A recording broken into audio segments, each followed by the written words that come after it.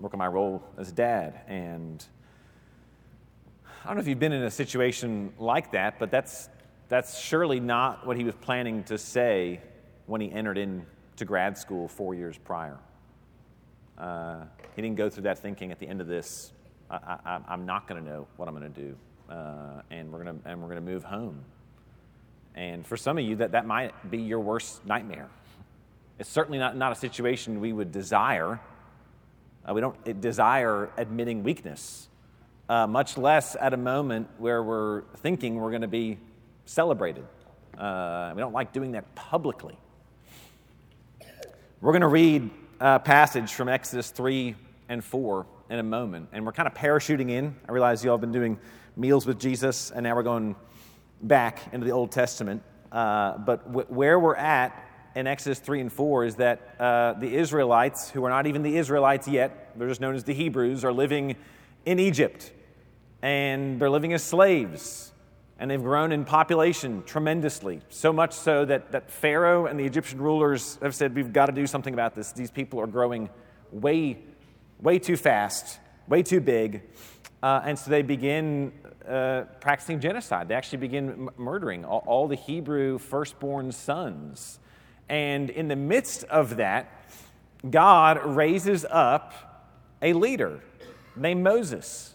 Protects him. Moses grows up in the house of Pharaoh. He's adopted by one of Pharaoh's daughters, is raised up in that house. Finally, at the age of 40, he realizes what God is calling him to do. And he sees the way his people are being treated. And he sees one of them getting beaten. And he goes out and tries to save them and ends up killing a man. And so now he's gone from privileged upbringing in the household of Pharaoh to a man on the run. He's a wanted criminal, a wanted murderer. And at the age of 40, he leaves Egypt. He leaves the household of Pharaoh and goes to his father-in-law's house in Midian and is there for 40 years. We're told in Acts 7 he leaves at the age of 40, and then after 40 years is when we pick up in this passage. Moses is not living the life he thought he was going to be living. God heard the cries of the Hebrew people, was raising up a leader. Moses thought that was going to be him. And now he's a man on the run. He's a wanted in his homeland. And he can't go back. And he's been living, taking care of his father-in-law's sheep. And he's almost 80.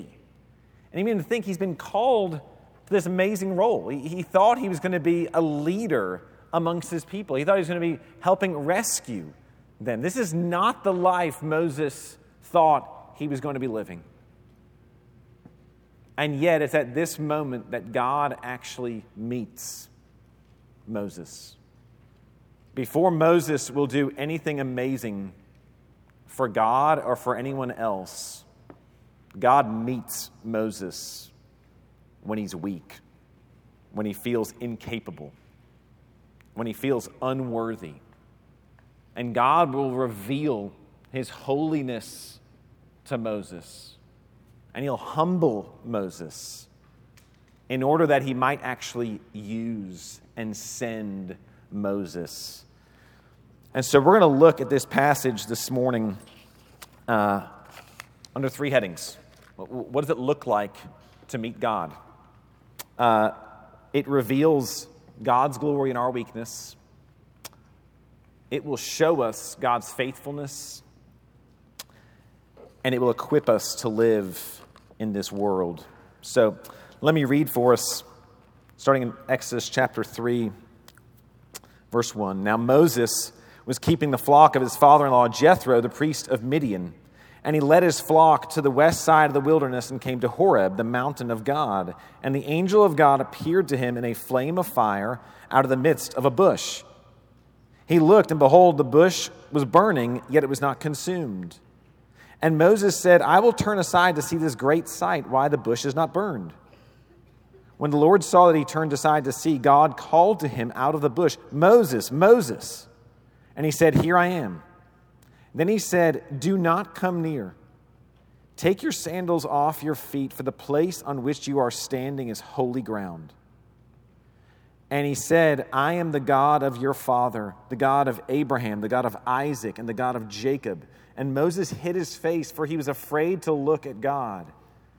Then the Lord said, I have surely seen the affliction of my people who are in Egypt, and have heard their cry because of their taskmasters. I know their sufferings.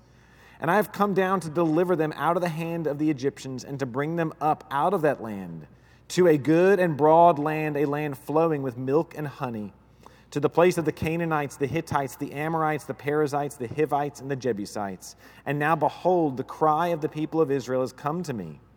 And I've also seen the oppression with which the Egyptians oppress them. Come, I will send you to Pharaoh, that you may bring my people, the children of Israel, out of Egypt. But Moses said to God, who am I that I should go to Pharaoh and bring the children of Israel out of Egypt? He said, but I will be with you.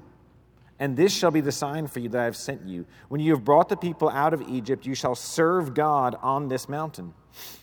Then Moses said to God, if I come to the people of Israel and say to them, the God of your fathers has sent me to you, and they ask me, what is his name? What shall I say to them? Then God said to Moses, I am who I am. Say this to the people of Israel, I am has sent you. God also said to Moses, say this to the people of Israel, the Lord, the God of your fathers, the God of Abraham, the God of Isaac, and the God of Jacob has sent me to you. This is my name forever, and thus I am to be remembered throughout all generations. Go and gather the elders of Israel together and say to them, the Lord, the God of your fathers, the God of Abraham, of Isaac, and of Jacob has appeared to me, saying, I have observed you and what has been done to you in Egypt, and I promise I will bring you up out of the affliction of Egypt to the land of the Canaanites, Hittites, Amorites, and Perizzites, the Hivites, the Jebusites, and a land flowing with milk and honey. Then picking up in chapter 4, verse 1, then Moses answered, but behold, they will not believe me or listen to my voice, for they will say, the Lord did not appear to you. The Lord said to him, what is that in your hand? He said, a staff. And he said, throw it on the ground. So he threw it on the ground, and it became a serpent. Moses ran from it. But the Lord said, Moses, put your hand and catch it by the tail. So he put out his hand and caught it, and it became a staff in his hand, that they may believe that the Lord, the God of their fathers, the God of Abraham, the God of Isaac, and the God of Jacob has appeared to you. Again the Lord said to him, put your hand inside your cloak. And he put his hand inside the cloak, and when he took it out, behold, his hand was leprous, like snow. Then God said, put your hand back inside your cloak. So he put his hand back inside his cloak, and when he took it out, behold, it was restored like the rest of his flesh. If they will not believe you, God said, or listen to the first sign, they may believe the latter sign. If they will not believe even those two signs, or listen to your voice, you shall take some water from the Nile and pour it out on dry ground, and the water that you shall take from the Nile will become blood on the dry ground. But Moses said to the Lord, O my Lord, I am not eloquent, either in the past or since you have spoken to your servant, but I am slow of speech and of tongue.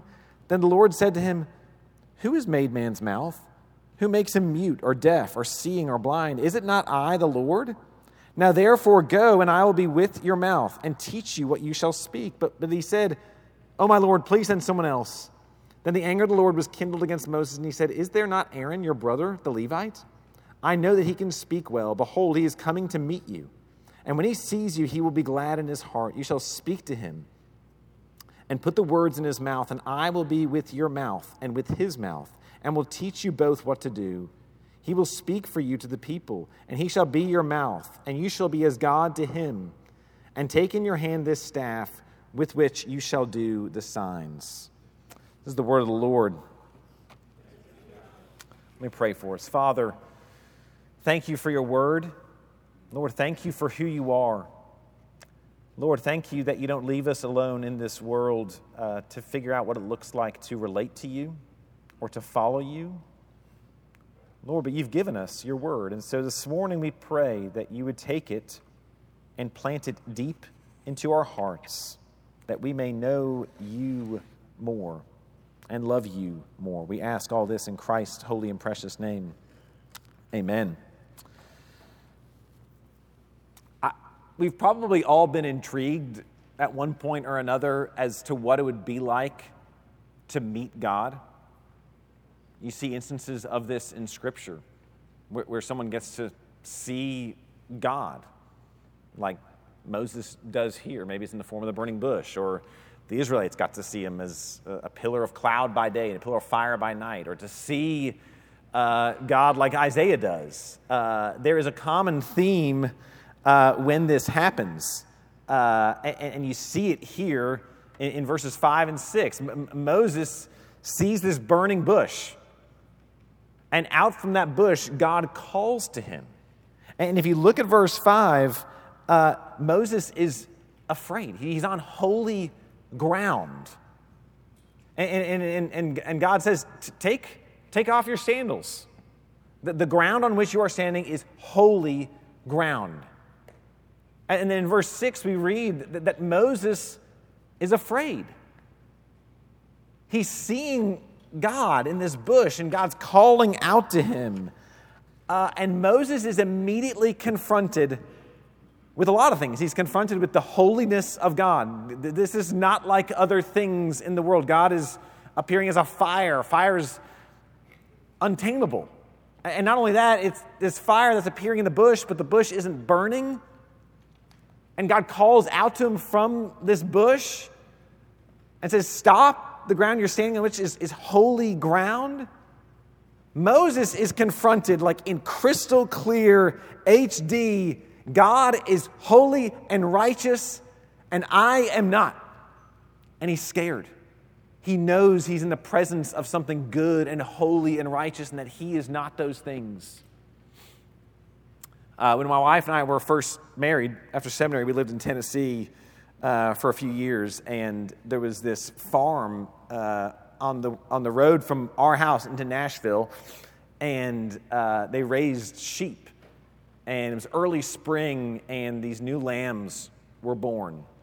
And, the grass was really green. And so you could see the older sheep, and then you could see the lambs. And the lambs, like, almost sparkled against the backdrop of, like, lush green grass. It was beautiful. And it was always one of my favorite things to drive by in the spring. And then one year we got a late snow. And those lambs seemed so pure and white. But I remember that morning driving by that farm right after a fresh coat of snow. And the lambs that had appeared so like clean and bright and pure against green grass and compared to the other sheep. Now you were able to notice really easily, because they were against something that was pure white. They stood out. All of a sudden, their dirt was exposed. And in the same way, Moses here is in the presence of God, and he's exposed, and he's afraid. And this is the common reaction in Scripture when people meet God face to face. In Job 42, Job meets God. In verse 5, he says, "Behold, I've seen you with my eyes." And he says, "I despise myself. Now that I've seen you, I despise myself and repent in dust and ashes."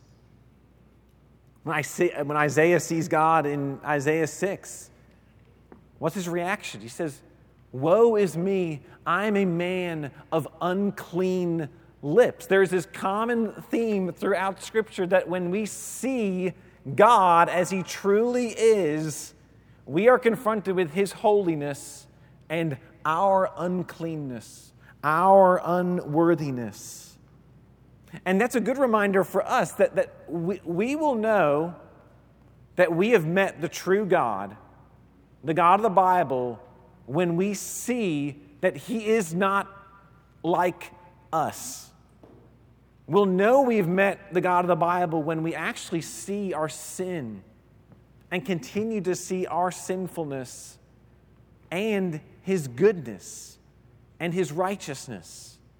We'll know we've met him when we see that he is not like us, that we are unclean, or as Paul writes in Romans 3, that we fall short of his glory. That's the God Moses meets in this passage, and yet this God that is holy and untamable is also the God, as we read in verse 7, who hears the cries of people who are sinful and who are not like him. Look at verse 7 in chapter 3. He says, I have surely seen the affliction of my people who are in Egypt, and have heard their cry because of their taskmasters, and I know their sufferings. We have a God who is holy, and yet he hears the cries of his children, and he knows their sufferings. And he says in verse 6, and he'll repeat it again in chapter 4, he hears them, he hears their cry, and he says, I am the God. I am your God, the God of your father, Moses, the God of Abraham, the God of Isaac, and the God of Jacob. That's something God repeats often in the Old Testament. And our connotation is to think, oh, that's his way of reminding Moses who he is. Like, hey, you've probably heard, maybe it was when you were much younger, but you may have heard of Abraham, Isaac, and Moses, like your descendants. Ancestors, not descendants. I'm their God. And oftentimes we think of that as a reminder, but it's also, it is that. It's a reminder of God's faithfulness throughout generations, but it's also a reminder of who God is a father to. God is a father to people like Abraham, Isaac, and Jacob. Those people did amazing things for God. They're also huge messes. Abraham constantly doubted God's ability and goodness.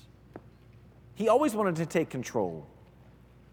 He sold his wife into slavery on 2 occasions. Isaac shows favoritism, creates all sorts of generational issues in that family. Jacob is this thief. He's a deceiver. And God is showing up to Moses and saying, I'm the Lord, and I'm the God of those people, and I'm the God of your father, and I'm here to deliver my people. I'm that kind of God. That's the God I am. I'm holy and righteous, and I hear the cries of sinful people. You can imagine at this time, this is probably pretty encouraging for Moses. Moses has been living in exile for 40 years. He's 80 years old at this point. I think I often forget. Moses leaves Egypt when he's 40. He's acting as a shepherd for 40 years. And God comes to him and shows up. I've heard the cries of the people of Egypt.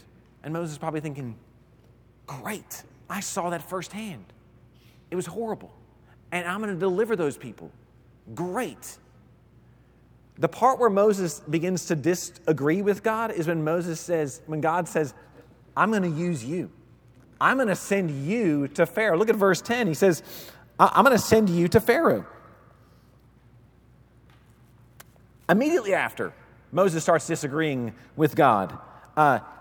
He's excited that God wants to deliver his people, but now God wants to use him.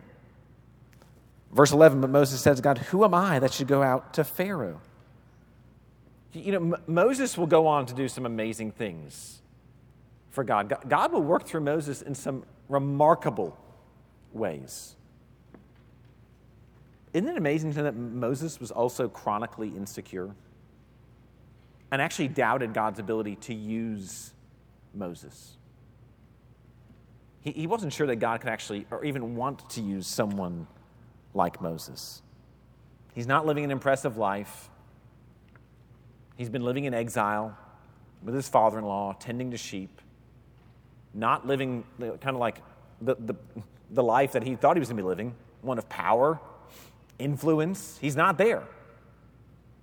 And yet God wants to use him.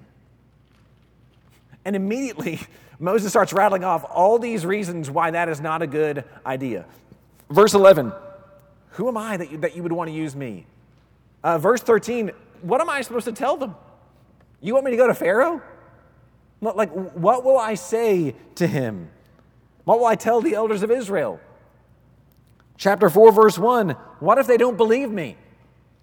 Hey, that's a reasonable thing. You've been gone for 40 years and God is talking to you? Yeah, that's a reasonable excuse by Moses. Yeah, what if they don't believe me? Chapter 4, verse 10, I've never been eloquent. Chapter 4, verse 13, finally, please send someone else. He gives them all these reasons and finally just begs them, God, please use someone else. God is showing Moses his inability. And Moses is seeing that firsthand. And he's sharing that to God, how unworthy he feels. And how does Moses hear from God? How does God respond to Moses? Every step of the way, God reminds Moses who he is. Verse 11, who am I that I should bring the children out? Verse 12, I will be with you. Moses asks, what should I say when they ask me who sent me? Tell them, I am sent you. I am who I am. Moses says, I'm not adequate. I'm not eloquent. And the amazing thing about this is that every step of the way, when Moses raises an objection about how weak he is and how unworthy he is, God doesn't just sweep that under the rug. He doesn't say, no, you are. He just says, look at me. Every step of the way when Moses objects with how weak he feels, God says, yes, but I am. He directs Moses' gaze off of himself and onto him, onto the God who can redeem. He feels weak. He feels insufficient. And God reminds him that I am sent you. The God who has always existed and who will always exist. I'm with you. I'm going to care for you. I'm going to provide for you, and I'm going to use you. He says, I'm not eloquent. I love God's response. I made the mouth. I can take care of this. Chapter 4, verse 10, I'm not eloquent. But we don't know why Moses we know that Moses didn't want to speak publicly, and we don't know if he actually had a speech impediment or if he was just living in isolation and was not used to living around people or speaking to people or big groups of people. But he feels weak. He feels exposed. He feels unworthy. I'm going to guess some of you know what that feels like. Maybe even this morning you walked into this building feeling like that. Maybe it's because of a sin struggle. Maybe because you're coming up against something that feels really hard and you don't know the words to speak. It might be a situation in your family that you so badly want to be able to change and mold and fix kind of the way you want to do it, and yet you also know that you can't. And you feel helpless and powerless. Maybe you have something going on in your heart and you wish you didn't feel this way, you wish you weren't tempted this way, and you want to just get rid of it. And you can't. And in the midst of that, God is calling you with the same news that he calls Moses. And that is to direct your gaze on the God who is, who has been, and who always will be, and to place your trust in him. Because God actually, in his strange calculus, not only can meet us when we are weak, but he actually delights to meet weak people. You know, what does Jesus say about his ministry? I haven't come for the healthy. I haven't come for those who don't need a physician. I've come for the sick. I haven't come to call the righteous, but sinners to repentance. And we love that. We love hearing that. We just don't love admitting that. And we don't like living in that. We don't like being dependent. I hate it. Let's just be honest. We don't like depending on someone else to deliver us. And yet, that is precisely when God does his most amazing work. When the odds are stacked against his people is actually when God delivers his people. God can redeem someone like Moses. And not only meet Moses in his weakness, and not only direct Moses' weakness away from his inability and to God's ability, but he can actually use someone like Moses. He can use someone like you. The good news of the gospel is not just that Jesus can save someone like you, but he also promises to use people like you for his glory and for the good of other people. He delights in doing that. He doesn't say to Moses, "Oh, shucks, Moses, you're so down on yourself. You're not as bad as you think you are." He never says that. He just constantly invites Moses to look at his goodness. And not only this, he doesn't just say, "Hey, look at me. Stop looking at yourself, look at me," but he also meets Moses. He also provides for Moses. At the end of the passage in chapter 4, he says, "Look," you can tell God's getting frustrated. Look. Okay, I get it. You don't think you're good enough. I'm also not going to just meet you in your weakness. I'm going to give you your brother. I know you don't like speaking in front of people. I'm going to work through you, and I'm going to provide for you. Your brother's going to come, and he's going to be delighted to see you. I'm going to use him, and I'm going to use you.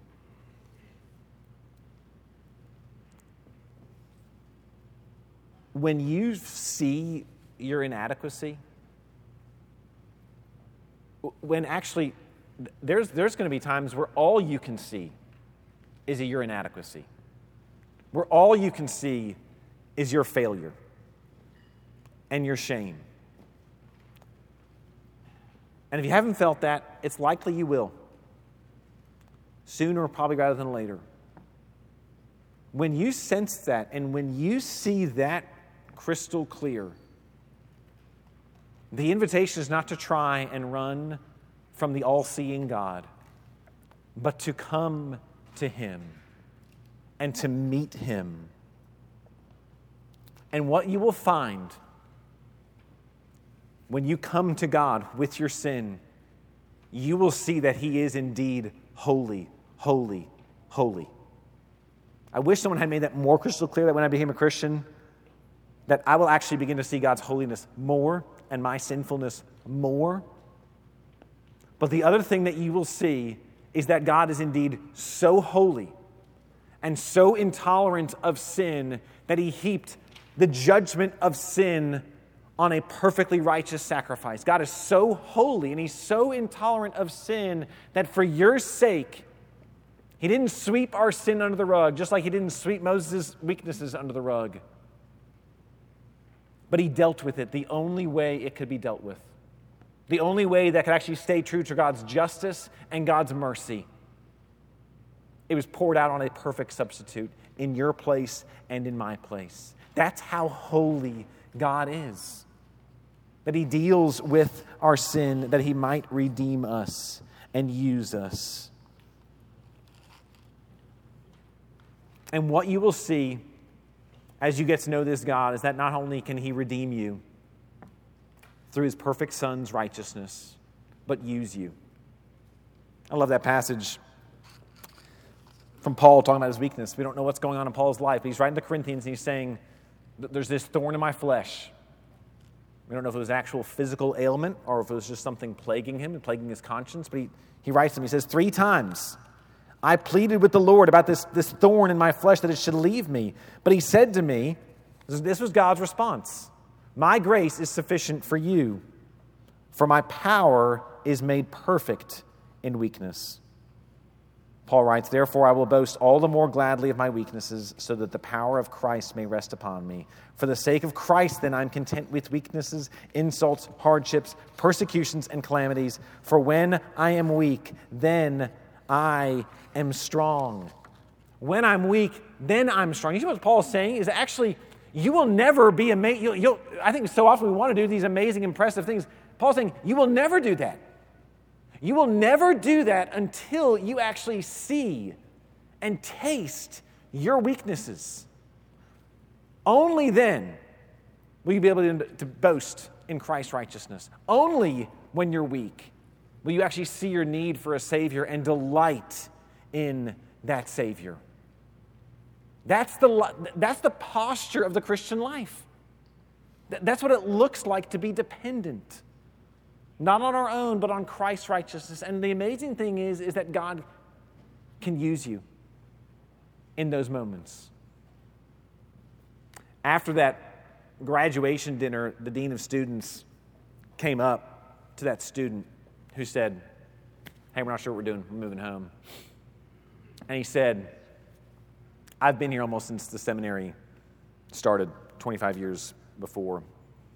I've heard a lot of these graduation speeches, and he said, I'm more proud of you than any other graduate that's ever stood up to share what's going on in their life. What you did took a lot of courage.